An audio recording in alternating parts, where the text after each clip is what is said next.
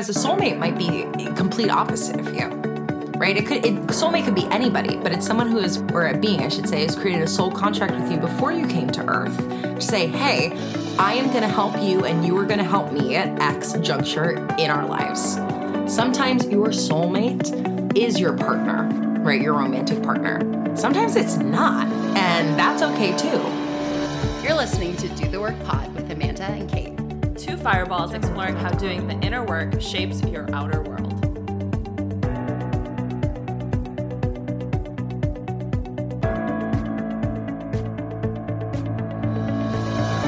So Amanda recently got addicted to TikTok, which if you're like us and are millennials, you may not know about.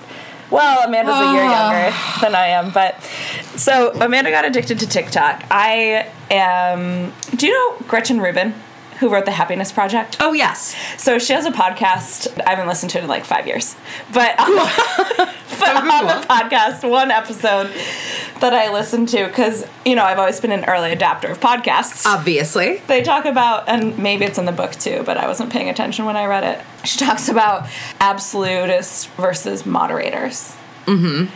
And I can't moderate anything in my life. Like, I'm either all in or all out. Oh, mm-hmm. So I'm all out on TikTok. Yep, I honestly think that's such a good idea. I don't know where I fall on that scale of absolutists or moderators. I would like to think that I am a good moderator at this point in time in my life. That being said, my new TikTok habit is not proving me as a moderator. I think I do, actually, after having this conversation on a recording, I do think I need to, like, delete TikTok. Just to be really clear, you guys, I am not a content creator on TikTok. This is Amanda speaking. I know we've had trouble with people separating our voices. This is Caitlin. You're not a content creator on TikTok, but you are a content curator, because the things you send me are so good. So good. You know, I go through, like, deep waves of emotion, and this, like, in some way actually does tie into what we're talking about in this episode. I go through, like, deep waves of emotion watching TikTok because the lion's share of the creators on this app are kids. They are kids. And, like, that's a whole separate conversation on the fact that, like, kids basically can't be kids anymore. They're, like, wearing makeup and, which, whatever, I sound like a fucking grandma, but... Welcome to your 30s. I know, but, like, it's different. I was wearing, like, horrible blue eyeshadow when I was 13. I wasn't doing, like, a full face and, like, winged eyeliner. I mean, one, my parents would have skinned me, I think. Yeah. But two, I didn't even know how. Wait, did you get your makeup from Claire's? Yeah. Oh, yeah. Did you have those little dual-styled liquid eyeshadow pens that would crease so badly? Yep. That was the first blue that I wore. Yeah, that was literally my exact eyeshadow. Great. Long story long. TikTok tidbit. So there's, like, some really amazing spurts of creativity on there, which was originally why I got on it, because my little sister showed it to me. It was hilarious, whatever. But there's also part of it that makes me really sad, because there's a lot of younger kids, I think, who are on there seeking a specific type of validation, attention, or trying to, like, get some sense of fulfillment, which, let's be real, all of us are. It doesn't matter if you're a kid on TikTok or an adult sitting at your desk job on a Thursday afternoon, right? We're all looking for the same thing, but it's just really interesting and a little sad, a little interesting to watch the need for validity and how that's coming out visually with younger generations. And, like, listen, we're still a younger generation. We just didn't have TikTok. We had freaking MySpace and AIM. Zanga. Oh, Live Journal. Man. But why? I brought this all up because right before we started recording, Amanda was singing a thing from TikTok. I was busy thinking about boys. Oh, we're not doing the full thing. Oh, no. I mean, we could. Well, and as two cisgendered, heterosexual females, it made me think of love. By the way, we are talking about love today, but not specific to girl loves boy, boy loves girl. It can be girl doesn't know who she loves, boy doesn't know who she loves, girl loves girl, boy loves boy. I'm even down with the people who want to... Person loves person. Person loves person. You know, it can be person loves inanimate object. As long as you're not hurting an animal, I don't really care what you love. You know what I mean? Yeah. At first I thought you were saying person loves animal, and I was like, well, to what extent? extent. Well, yeah, no. There's a comedian I actually, no. Yeah. No, I'll send you that shit later. Well, I just want to say thank you. Amanda didn't know I was turning on the microphone, but in honor of Drizzy Day, because today is Drake's birthday. Happy birthday, Champagne Poppy. Friend of the pod, come on the pod. I just thought we would spice it up a little bit. I kind of like the surprise attack because Caitlin and I have a habit of sitting down and talking and then getting in our own feels and in our own life planning that all of a sudden an hour has gone by and we still haven't recorded. So, Would good you move. say, in honor of Drake's birthday, you get in my feelings? Yeah. I have a playlist. You know this. I have a playlist on Spotify called Kiki. And it's because all the songs on there got me in my feelings. I'll make that a public playlist so you guys can see it. So we were debating because love is like everyone not just wants love or can experience love, but really and truly, if we get into the energetic side of all of this, we all are love. That's our true nature, right? I mean, when you're a kid or a baby, when you're born into this world, you don't know anything except that. You don't have language. You don't have, negative emotions.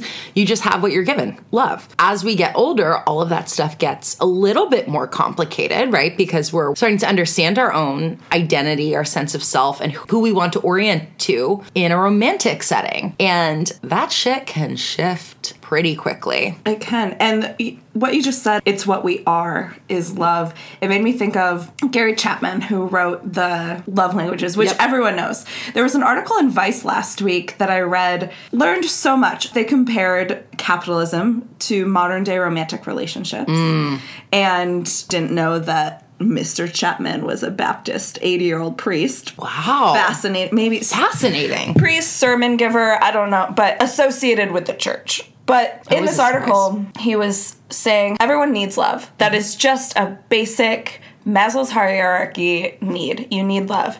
But actually asking for love or saying, hey, I need love, hey, I need attention, feels so terrible. The 5 different love languages would empower people to say, hey, I need love, in more open dialogue, in a way that invites someone into the conversation and teaches them how you grew up to receive love and still embody love as an adult. Yeah, I think that's actually a really good place to start. I tend to kick the quiz over to some of my newer clients from time to time because everyone knows what they are. Everyone's taken the test, but I think it's important to understand your love languages, not just in how you need to receive them, but when you are in partnership or even in a friendship, which you and I have talked about, Kate, how the other person wants to receive love. And by the way, that also can change. Like, Caitlin, you just mentioned how I was raised affects the love languages. And by the way, guys, just let's take a sidebar for a second. The love languages, if you have no clue what we're talking about, totally cool. You can literally do Google search, or you can listen to the following 5.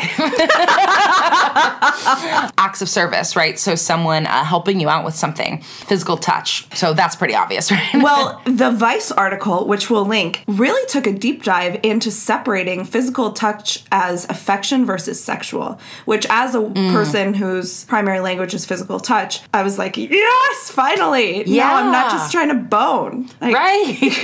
I want you to hold my hand or hug me or whatever it is. Play with my hair or just gently. It's so funny. My brother, sister, and I are all physical touch, but growing up, we didn't know this until this methodology came out.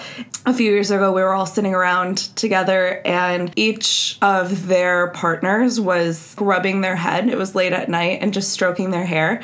And my brother was like, there's literally no better feeling in the world. I was like, proof that we're from the same blood. Yep. But just gentle, intimate moments. Yeah. And the way that the article separated a sexual touch from an intimate touch is if someone does that, if someone's like, oh yeah, my love language is definitely physical touch, ayo. Yeah. But then doesn't feel like genuine love from a hand on the small of your back or gently reaching out to have a conversation, then that's not your primary love language. Yeah. I think that's really important is looking at the love language actually in practice, because when we're taking an online quiz, it's I don't know, you can kind of tell yourself whatever answer it is you want. Right. Back to the topic. Yes. Sorry. No, that was such an important diversion. So physical touch, acts of service, words of affirmation. So yes, it is the I love you, but it's also I'm really proud of you that you did that. I'm really impressed by that.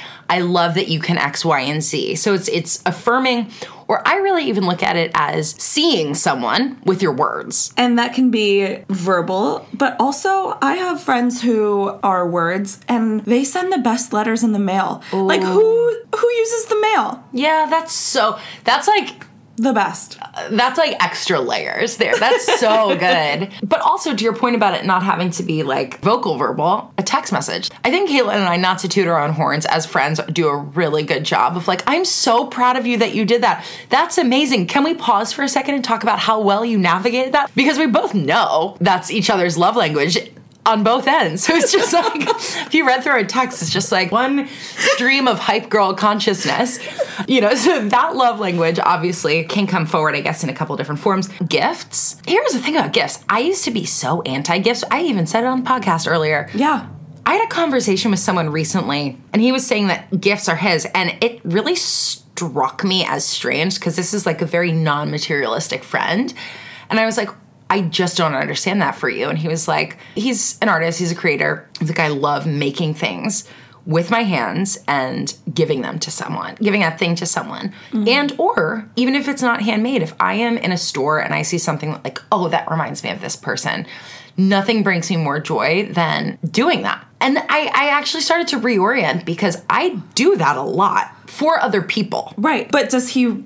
When he receives he gifts, likes to receive it too. Okay. Because he puts so much thought into the giving, he also understands that other people put so much thought into the giving.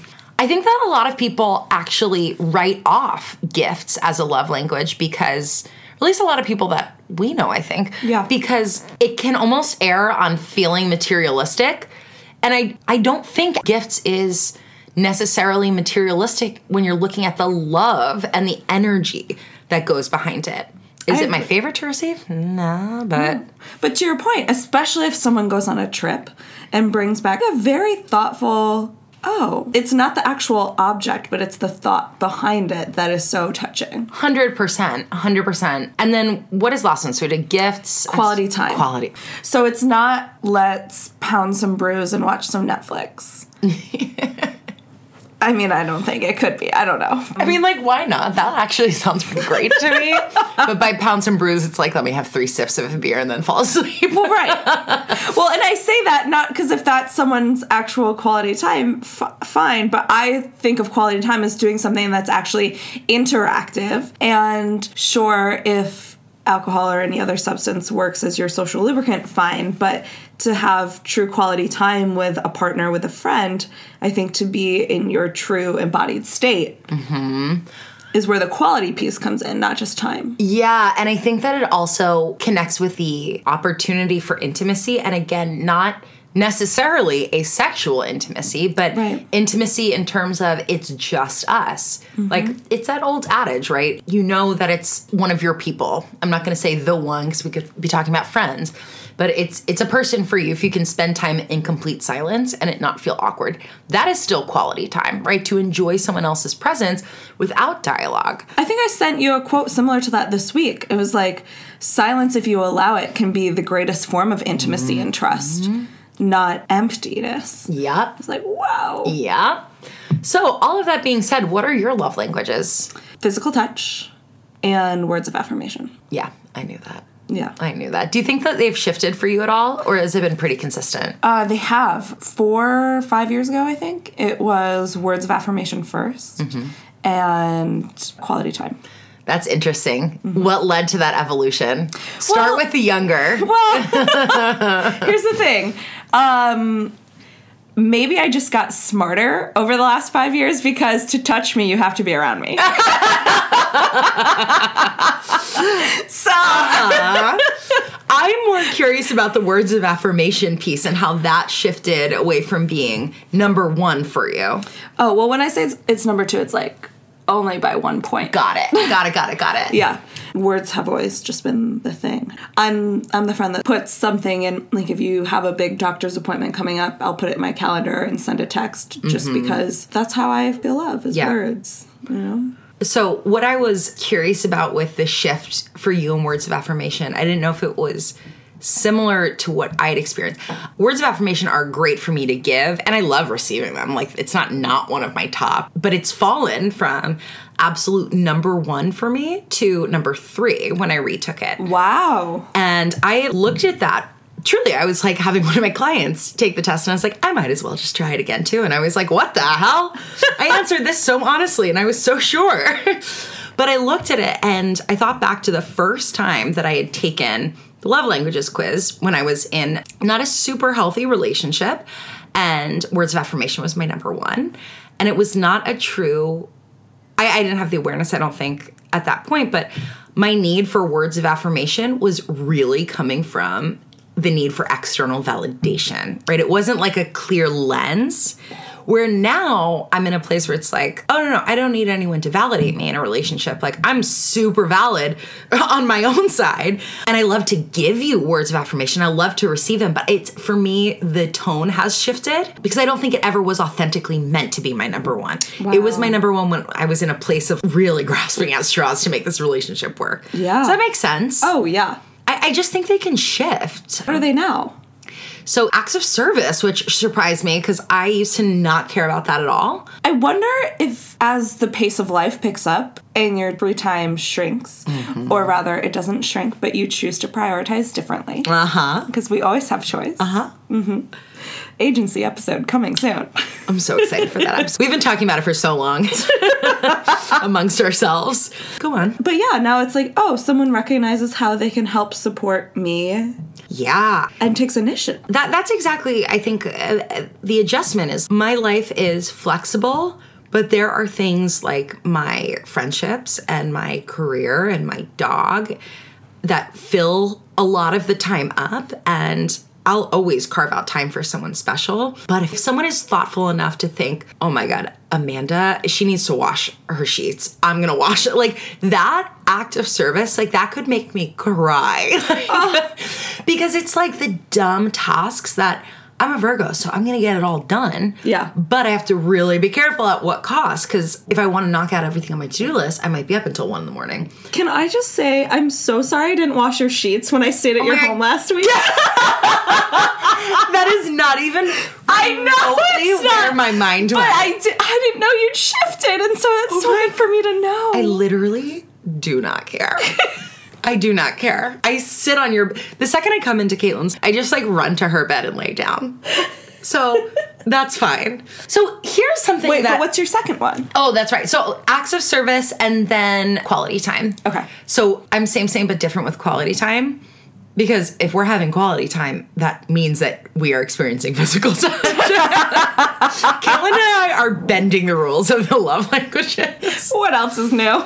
But I think the acts of service and quality time, based on where I'm at in my life, those things go hand in hand because I don't have a ton of free time. So when I do, I would love for it to be quality time. Yeah. And if you can help me find more free time by an act of service, oh my God, I'll propose to you. Kidding me? The modern day woman. I mean, like, let's not go that far. Well, you never know.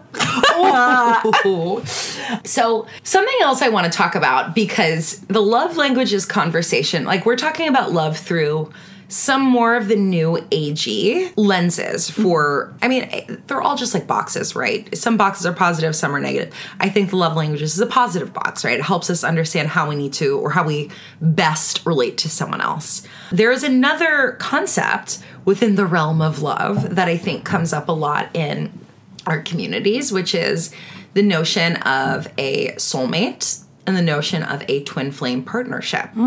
I know but personally, that I didn't know what the hell a twin flame was until maybe 4 or 5 years ago, and that knocked me off because I was like, I thought it was just soulmates. Now you're telling me there's twin flame? I didn't know about twin flame until 2-3 years ago. Whenever I met Brittany. Yeah. Same.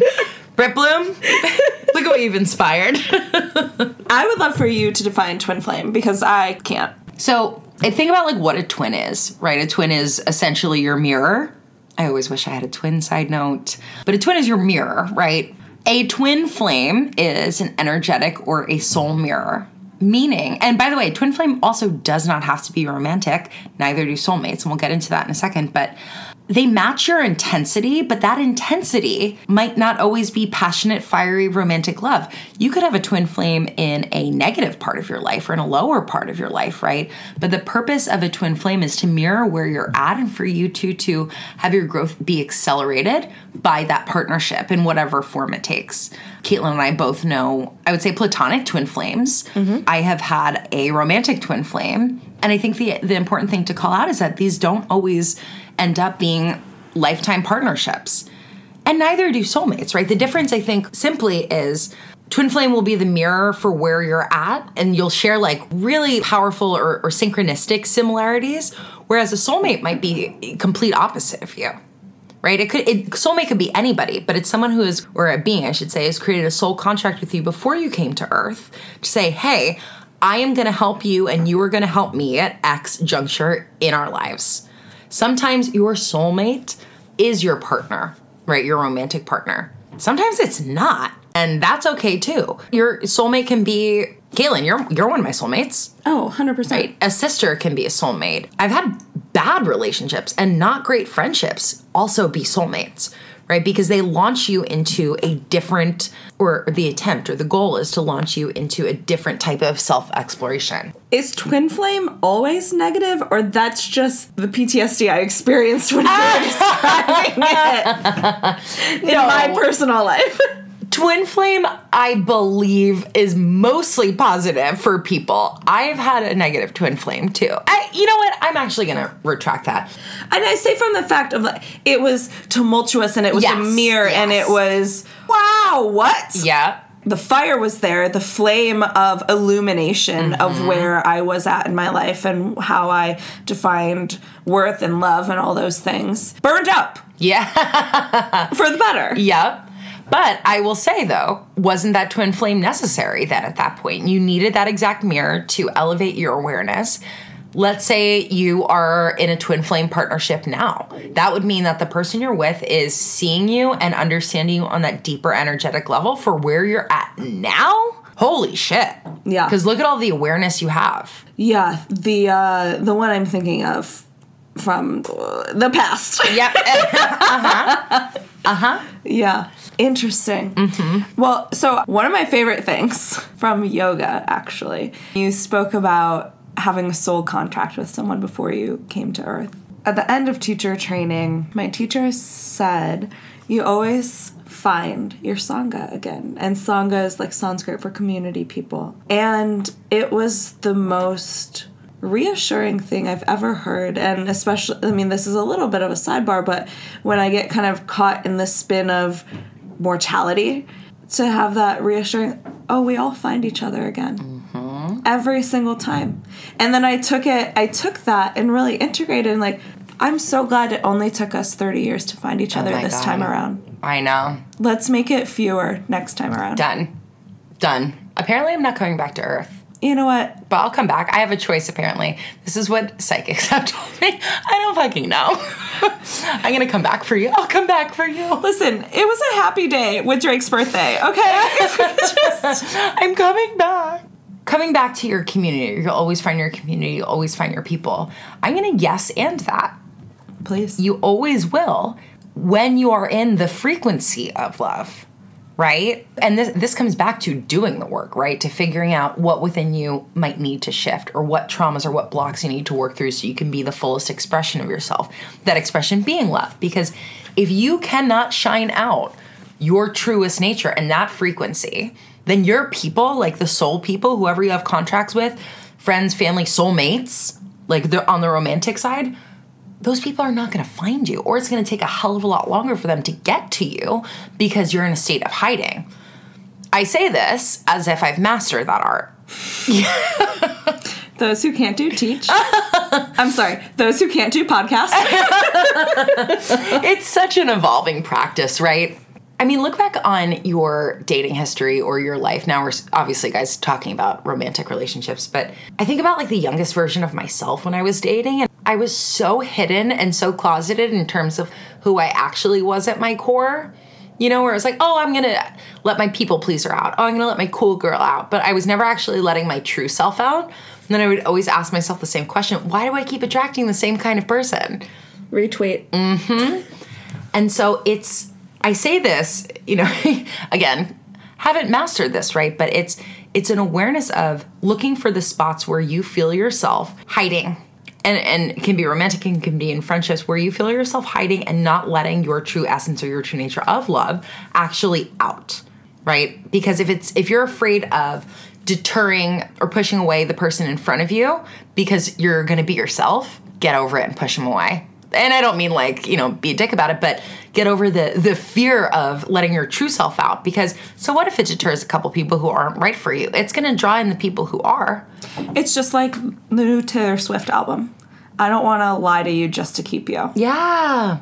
Yeah. But it's so easy, I think, to intellectualize. Like it's harder to put into practice. And I think for anyone listening who's like, yeah, I get it, but like how?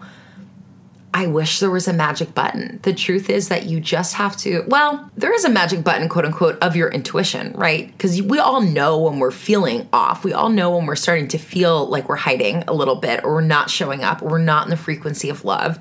And so alternative frequencies might be that of judgment or anger or resentment or fear. That's not love. None of those things are love. You feel that shift in your body.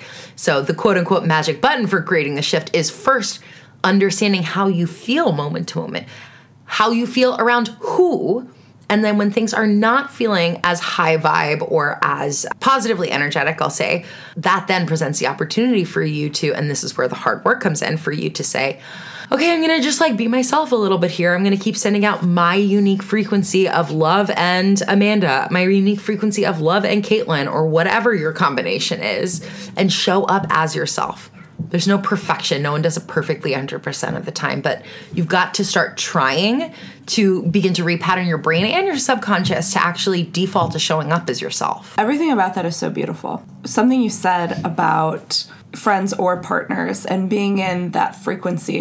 And I'm circling this back to coming back to your people. I had an energetic shift in the past few weeks and I wouldn't look at it.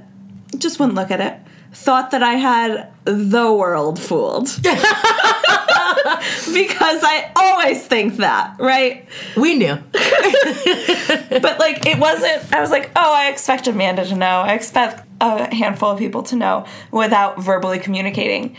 And then I got messages from 3 people who I would very much consider inner circle, but hadn't been in contact with, and just straight up, hey, you've been quiet. What's going on? Hey, just checking in. I want the raw truth. I don't want anything.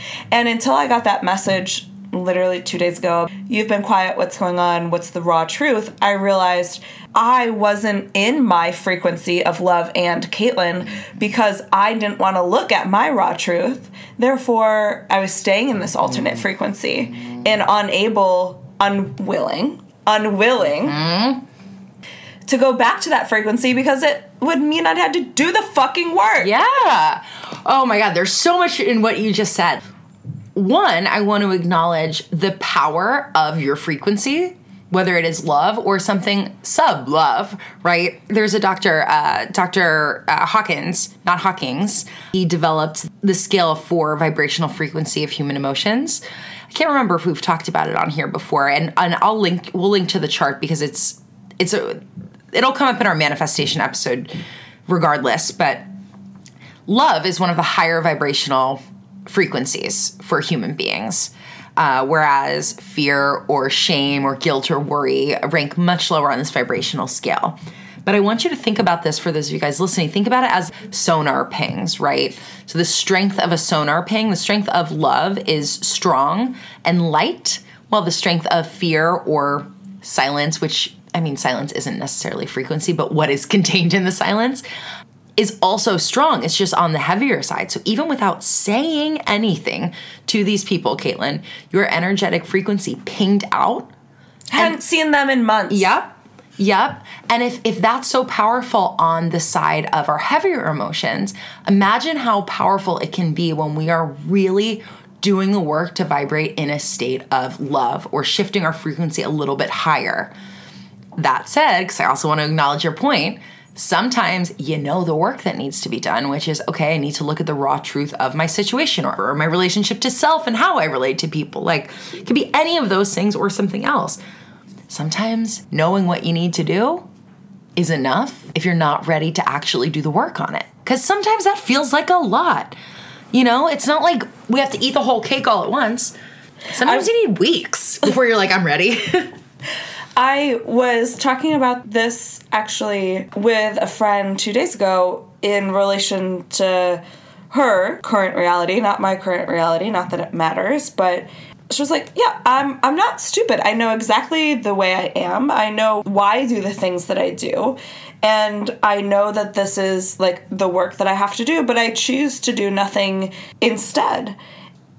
Ultimately, I could sit there and get frustrated with myself, but in a way, it's this containment of like purgatory, where at least I don't have to find out if I do the work and I don't become realigned to love, like that love frequency or that higher frequency, or have, quote, a better outcome than current reality. That would be really scary if I went through all the work to realize that there's nothing on the other side. And so that like languishing, that's so interesting. Purgatory is the best word, right? You're like languishing in the feeling of, oh, well, at least this is kind of shitty or kind of whatever is better than nothing. We need to take breaks from doing the work sometimes. That's totally fine. But when it gets to the point of us feeling like we're in a state of purgatory because of a fear that it won't be better on the other side, that's work to look at. Because when something is coming up for us, and especially in the realm of relationships, something is coming up for us where we're feeling in a place of unrest, not feeling seen or not feeling loved. Usually when we avoid looking at it is because there's a fear of the truth that, okay, that person can't match me, or this relationship isn't working, or there's some need not being met. And so the fear of seeing that prevents us from looking at it, but that's still a short lens at the whole situation. Because in your friend's example, right, the fear of like, well, what if I can't get back into the frequency of love? You always can. You always can. That's your true nature. It would be damn near impossible for you to not get back to the frequency of love. What people, I think, are really afraid of is the change. Not actually the love not being there, not being able to get there. It's the change it's going to take to get there. And what it looks like. And maybe to change itself, yes, is arduous, and what that looks like can be intimidating. But the other side of change, because it will look or could look drastically different than current reality. And though love may not be present, the ability to cognitively see that is terrifying. I have an example to make this really clear. Great. So I was in a relationship a couple years ago, or a something-ship. And a situationship. Oh, God. Such a long damn situationship. I was feeling very intellectually seen and on some days very emotionally seen. But some days is not enough, right? Especially when I was very much walking up to the line, probably going over the line, which was overextension on my part. I could recognize all of that. I had at least that awareness at the time. Like, I'm overextending and I know that my needs aren't being seen. I know that I'm getting a little bit taken advantage of because I want the relationship, and he knows that, and he'll show up bare minimum, and I would still take it at that point. Side note, bless up that I've changed.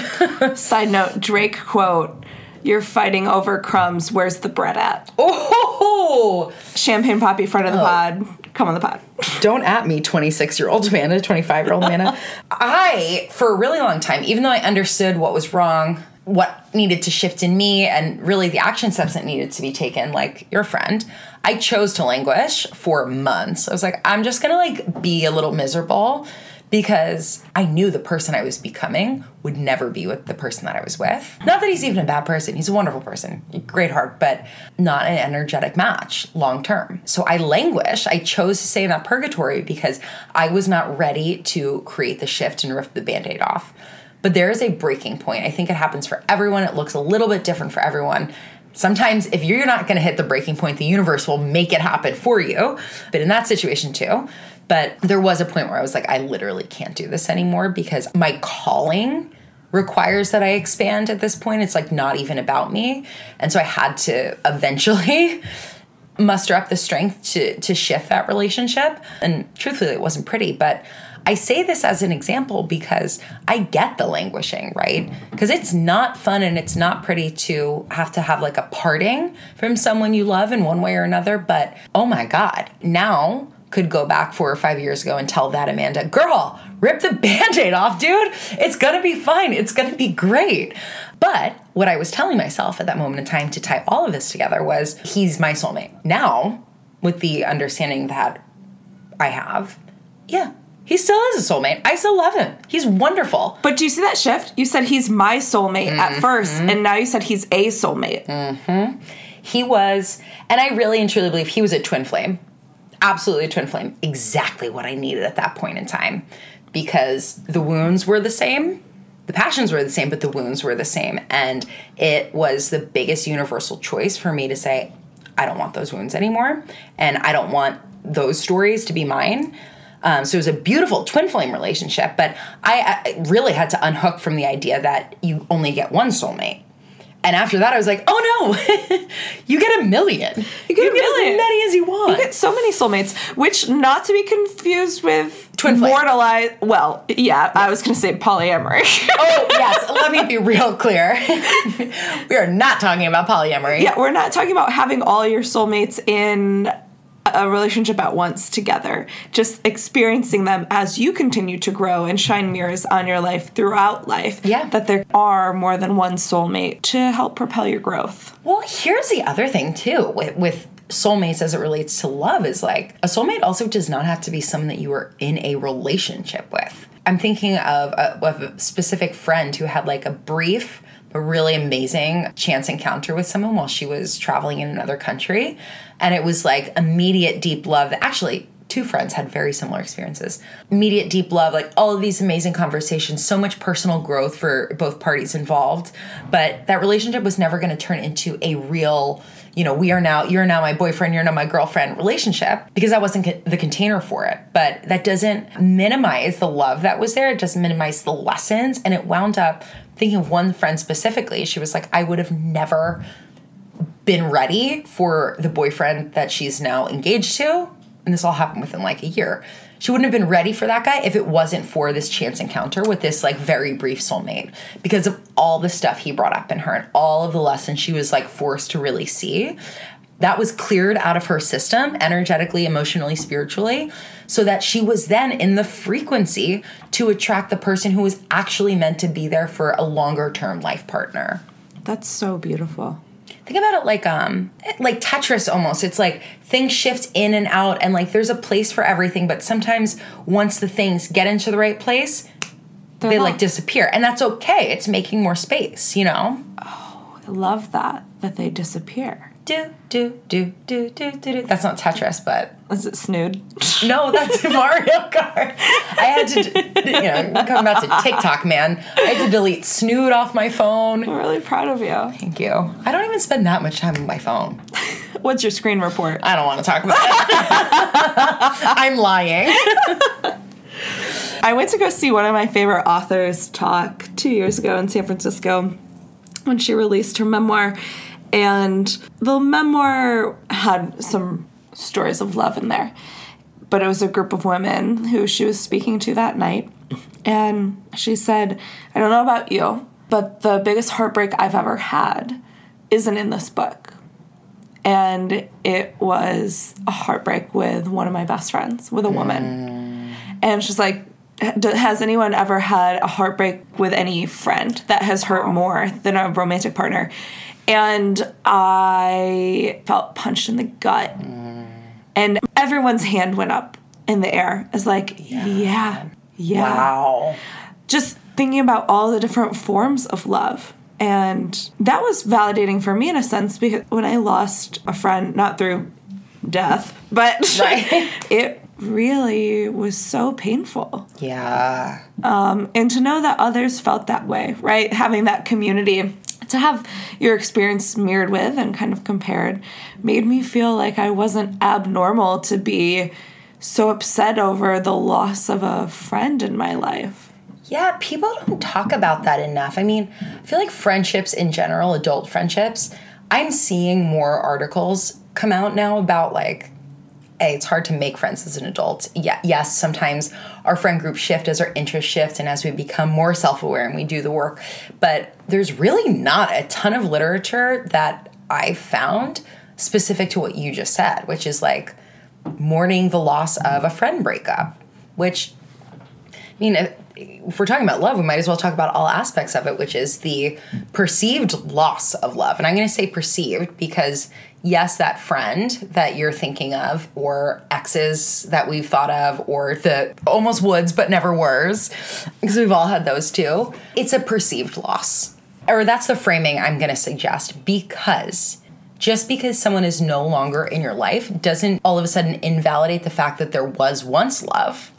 Right? There's a statement or a quote, lack of proof is not proof of lack, right? So just because something isn't here anymore or isn't here yet doesn't mean that it wasn't here or that it's not coming to you. For example, let's say you want to get married. Just because you don't have your husband right now or you don't have your wife right now doesn't mean it's not going to happen.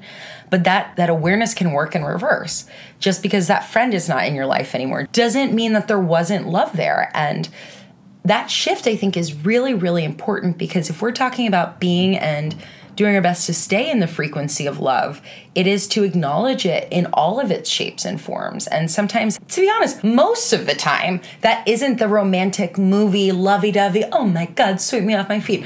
Most of the time, the different shapes and forms of love are a little bit more difficult, right? Mm-hmm. I shouldn't say most of the time, but there are a lot of types of love. There is partnership where we're working through something. There is the loving release of a friendship. There's the loving release of a relationship, right? It has so many different shapes and forms, but it is never not there. It is the framing and the way in which we choose to look at it and approach it. And that is the abundance approach to love rather than lack, right? I lost a friend. I lost a blah, blah, which I say that all the time. I'm trying to check myself on that, but...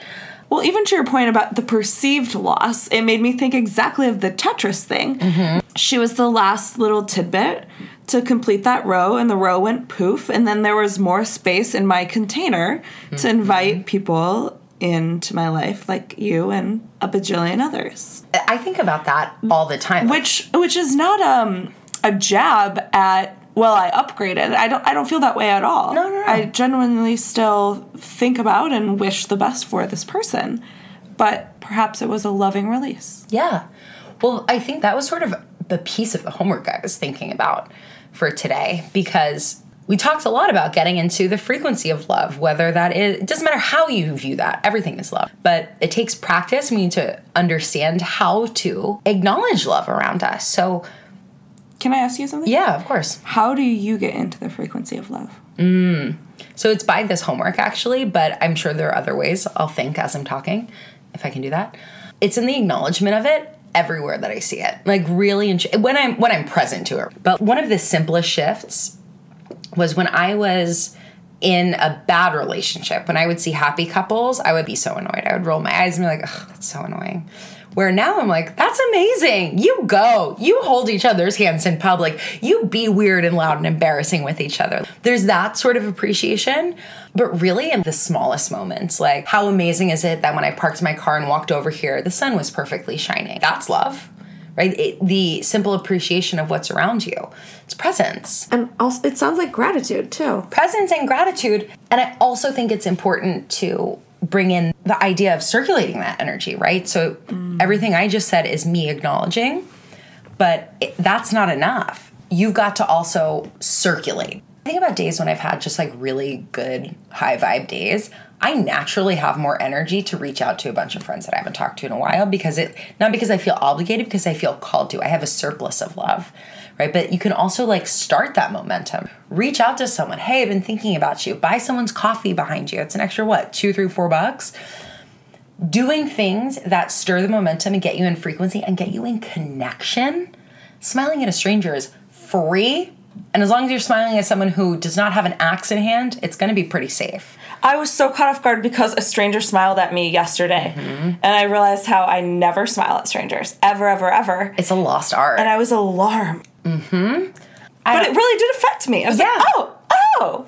Try saying hi to someone on the street.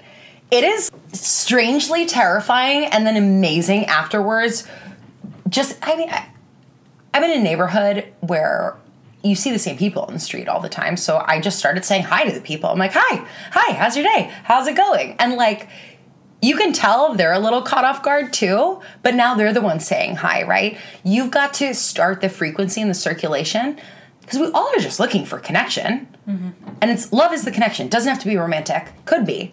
But like, just say hi. Acknowledge other people. See other people. Freaking pull in the 5 love languages with some strangers. An act of service is holding the door open. A gift is buying someone's coffee behind you. Get into those tools and use them to shift the frequency. I love that. Does that make sense? Yeah. So, I mean, that really was the homework. Well, it was a 2-parter. Okay. 1, how can you begin to acknowledge love all around you? The frequency of love. So we're not even it's not romantic love necessarily. The frequency of love. And take a moment of pause and a moment of gratitude. Be present to that.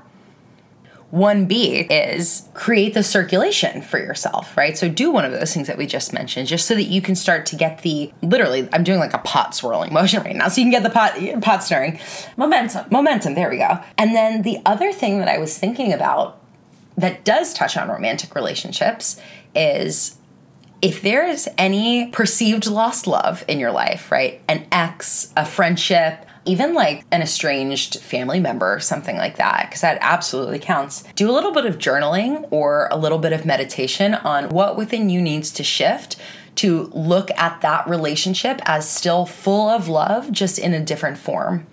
Because, to Kate's point earlier about like us having the container for love or having enough space, right? If you want to call more into your life, you've got to heal some of the stuff that you might be still holding resentment for. It made me think of my teacher always says the only prayer, and if that's loaded, prayer, saying, belief, offering left in the end is thank you. And so how can you still find, even if it was a traumatic love or explosive, terrifying, the best thing in the world, spun you into a 2-year depression, or you're still like on top of the world from it, how can you strip that emotion and story away and come back to not some bullshit #gratitude, but a true, authentic, grateful, thank you for those experiences, the tools that I gained from them, the lessons that I can call upon for what comes in the future. I fucking love that. I was literally just listening to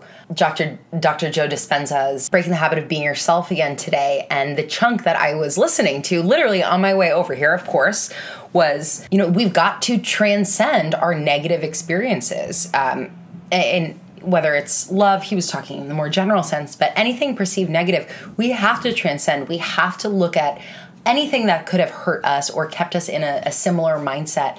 We have to shift that into gratitude and understand the lessons. That's the only way we're ever gonna grow, right? That is the work. And I think about that quote that you shared all the time. Thank you is the quietest, simplest prayer. Mm-hmm. I literally, if I'm like too, quote unquote, too busy to meditate, says the meditation teacher, sometimes I'll literally just sit and breathe on the phrase, thank you. Wow. Mm-hmm. Well, with that, thank you, Amanda, for today. Thank you, Caitlin. I love you. I love you. Bye, guys.